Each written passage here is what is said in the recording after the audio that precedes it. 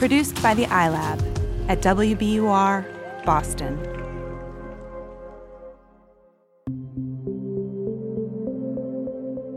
Welcome to Kind World. I'm Yasmin Amer. And I'm Andrea Aswahi. We all make big plans in life, like what we want to be when we grow up or what kind of family we want to have. And then as we get older, we think about how we're going to reach those goals. What's the recipe for success? And some of us, like me, we have step-by-step blueprints of how we're going to get there. But as you probably already know, that's not how life works. In this week's Kind World, I have a story about life's unexpected turns and how others' compassion can help us get through its worst moments.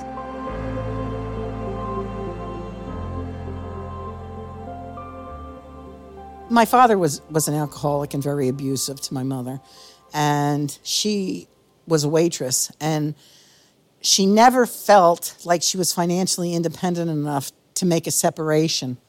Lynn Schutzman, now almost 70, learned a lesson from her mother's experience. Always be self-sufficient. One of the things that I wanted to make sure from a very early age was that one day I would be able to take care of myself no matter what. Lynn grew up in King of Prussia, Pennsylvania, a suburb outside of Philadelphia. She knew her way out of a tumultuous home life would be through education. She liked science and math and was good at both. She eventually got her pharmacy degree, and with that, a ticket to a comfortable life. I knew that I had made the right decision. Plus, I loved my job, working with people all day long. What else could you ask for? Well, maybe a happy marriage, which Lynn had with her husband Norman, who was also a pharmacist. The couple tried to have kids, but couldn't because of medical reasons. Then, after 23 years together, Norman died of a heart condition. He was only 47 years old. I was so mad because he promised he would never leave me. He promised me. It's like I just felt that, like he left me. He left me here to battle this alone. Not long after Lynn's husband died, she got really sick. A series of strokes. It took her 2 years to recover and return to work. A decade later, Lynn got sick again. Breast cancer, thyroid issues, kidney failure. At one point, she was wheelchair-bound for 6 months, and her lingering mobility issues meant she couldn't go back to work. Medical bills piled up, Lynn fell behind on her mortgage, and her savings dwindled. That's kind of then what happened. It's like just stressed until it was like there was just nothing left. She eventually moved from her big house to a small apartment, but she fell behind on payments and had to leave that too. So many memories, so many of my pieces that my husband and I got when we were traveling. So yes, it was very, very, very hard at the time to think that I had to leave all that behind. But, what was I to do? She did the only thing she could. Pack up her car with as much as she could fit in, mainly her 2 dogs. She looked around for affordable housing. Nothing. And her modest Social Security check made her ineligible for assistance. Lynn tried homeless shelters, but was told she'd have to give up her dogs, which wasn't an option. They were her only family. So Lynn stayed in her car and out of sight. I didn't want to have to explain to people that, I don't have a home. You feel like somewhere you had to have failed. You accomplished all this, but now here you are in the gutter, and you don't want people to know. You don't want to ask for help. After 43 years as a pharmacist, Lynn could have never imagined starting her days like this. She'd go to McDonald's to wash up, and then drive around, trying to avoid the patients she had once helped through an illness, or the coworkers that she'd once mentored. Every month, she saved up enough money to buy a couple nights at a motel so that she could shower and get a good night's rest. She was trying to survive, and did this for 2 years, until one day, it all became too much. I had $1, I think it was like $1.06 in my pocket, and I had no dog food. And I came back to the car, and I was very, very upset because I realized I was going to have to surrender the dog because I couldn't feed them that night. Despite Lynn's best efforts to remain under the radar, someone had noticed her. 39-year-old Melissa Akasha, who also happens to be a pharmacist. She didn't know who Lynn was at the time, but she suspected something was wrong when she saw her car, packed to the brim with 2 dogs in the back seat. She mentioned it to her neighbor, a 44-year-old former social worker, and together, they decided to approach Lynn.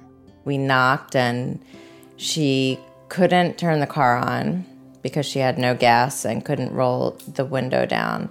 So we were talking to her through the crack in the window, and we said, "Is everything okay?" And she said, "Yeah, I'm okay." But by the sad look on Lynn's face, they could clearly see she wasn't. Melissa's neighbor, Jennifer Husband Elseer, instantly posted this message on a social media app called Nextdoor. Does anybody know anything about the woman who's living underneath the Target parking lot with her 2 dogs? And everybody was like, what?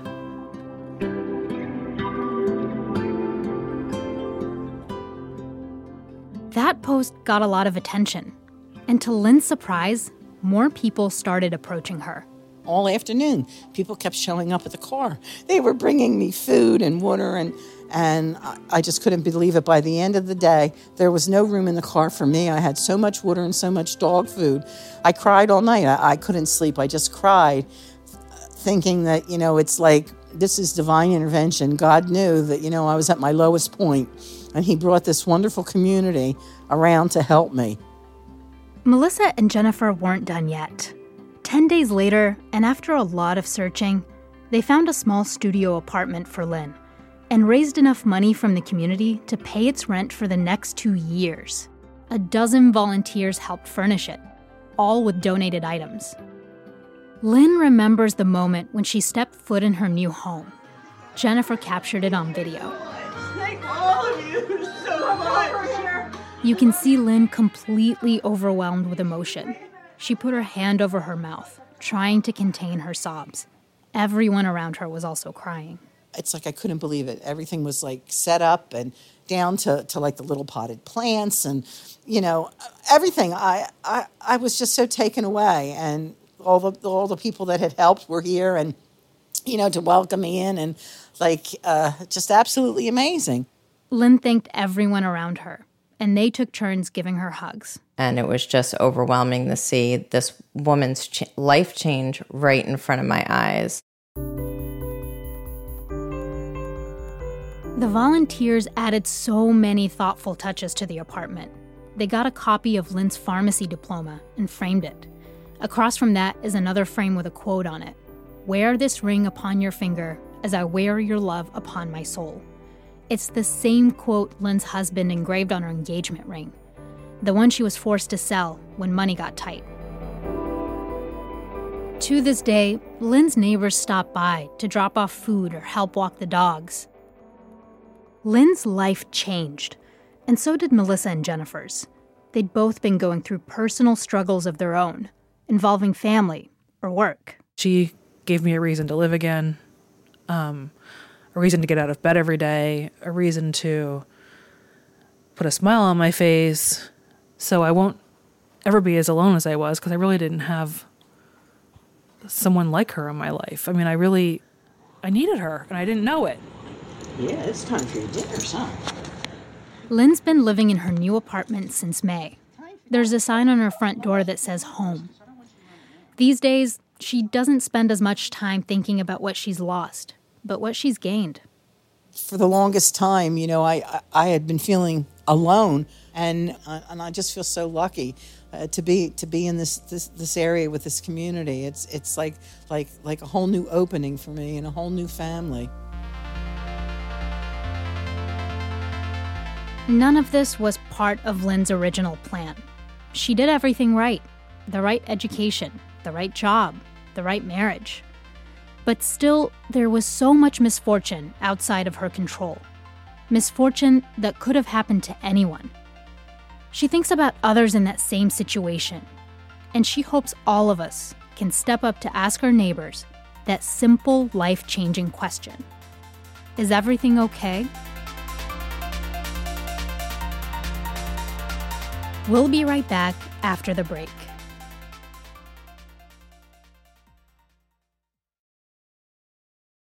The world's clean energy future relies on ancient elements still in the ground. Without mining, there will not be a clean energy transition. But pulling them out of the ground comes at an environmental and human cost. Mining is intrusive, but the results are the building blocks for products that we use every single day. I'm Meghna Chakrabarty. Join me on Point for Elements of Energy, Mining for a Green Future. 5 special episodes. Listen and follow On Point wherever you get your podcasts.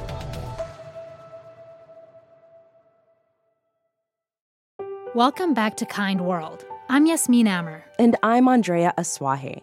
Yasmin, having community is so important, especially during tough times.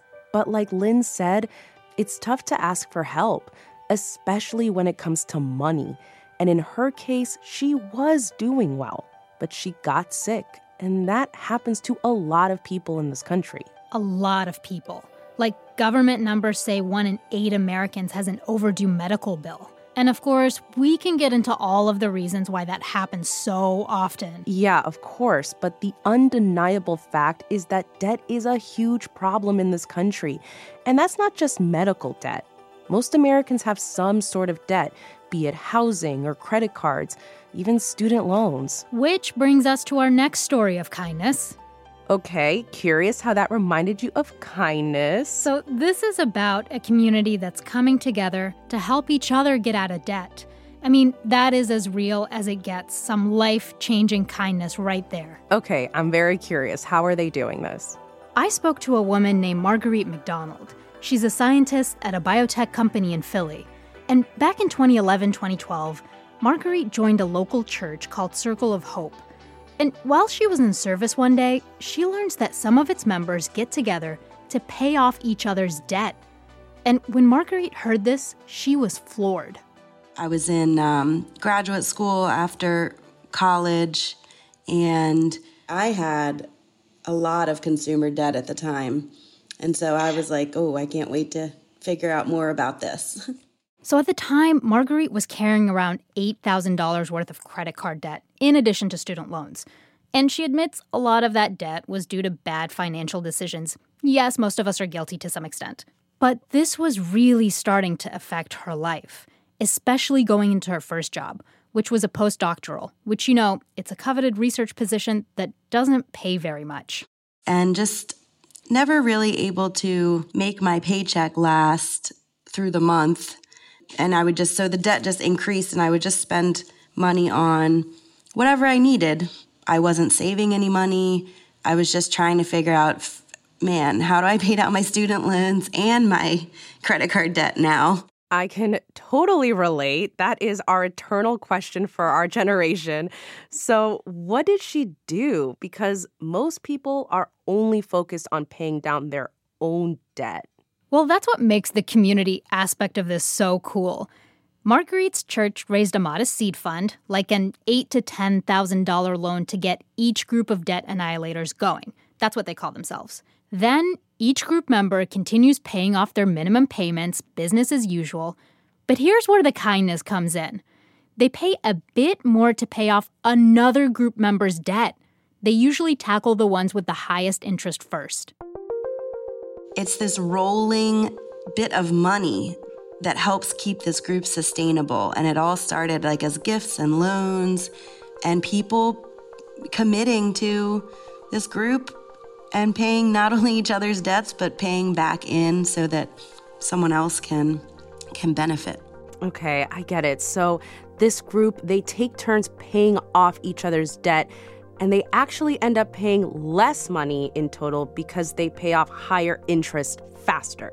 Exactly. And it's not just good math. This is also about community support.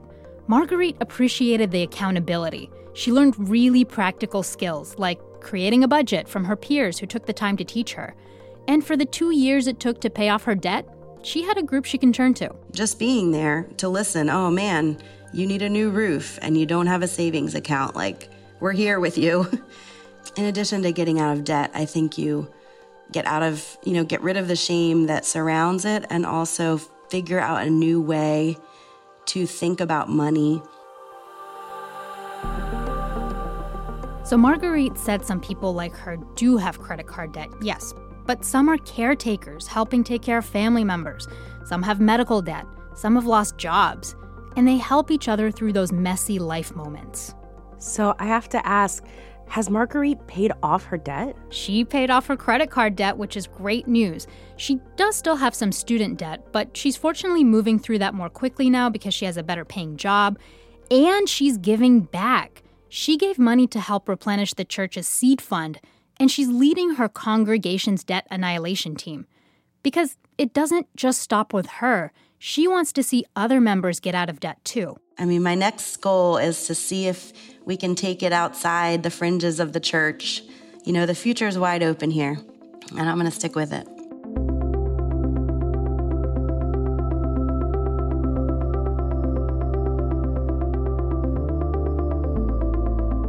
Thanks to Marguerite McDonald for speaking to us about her kind and supportive church community. And we'd love to hear about how your community came together to help someone through a rough time. Send us an email, kindworld@wbur.org.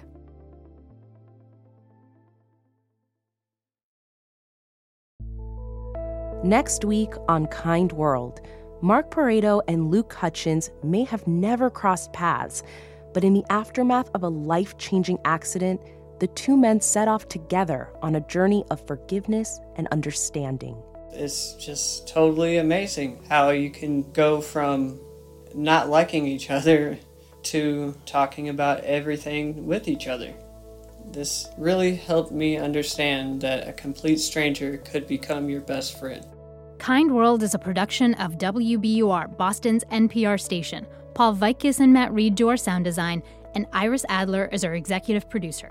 I'm reporter and producer Yasmin Amer. And I'm reporter and producer Andrea Asuaje. Start your weekend off with some good news. Sign up for our newsletter called The Care Package. We've got lots of kind stories delivered right to your inbox. Go to our website, wbur.org/kindworld, to sign up. And we have a favor to ask you. If you like our show, then please subscribe and leave us a review. It's really important. That's how other people find us. Thank you so much. We'll see you next week.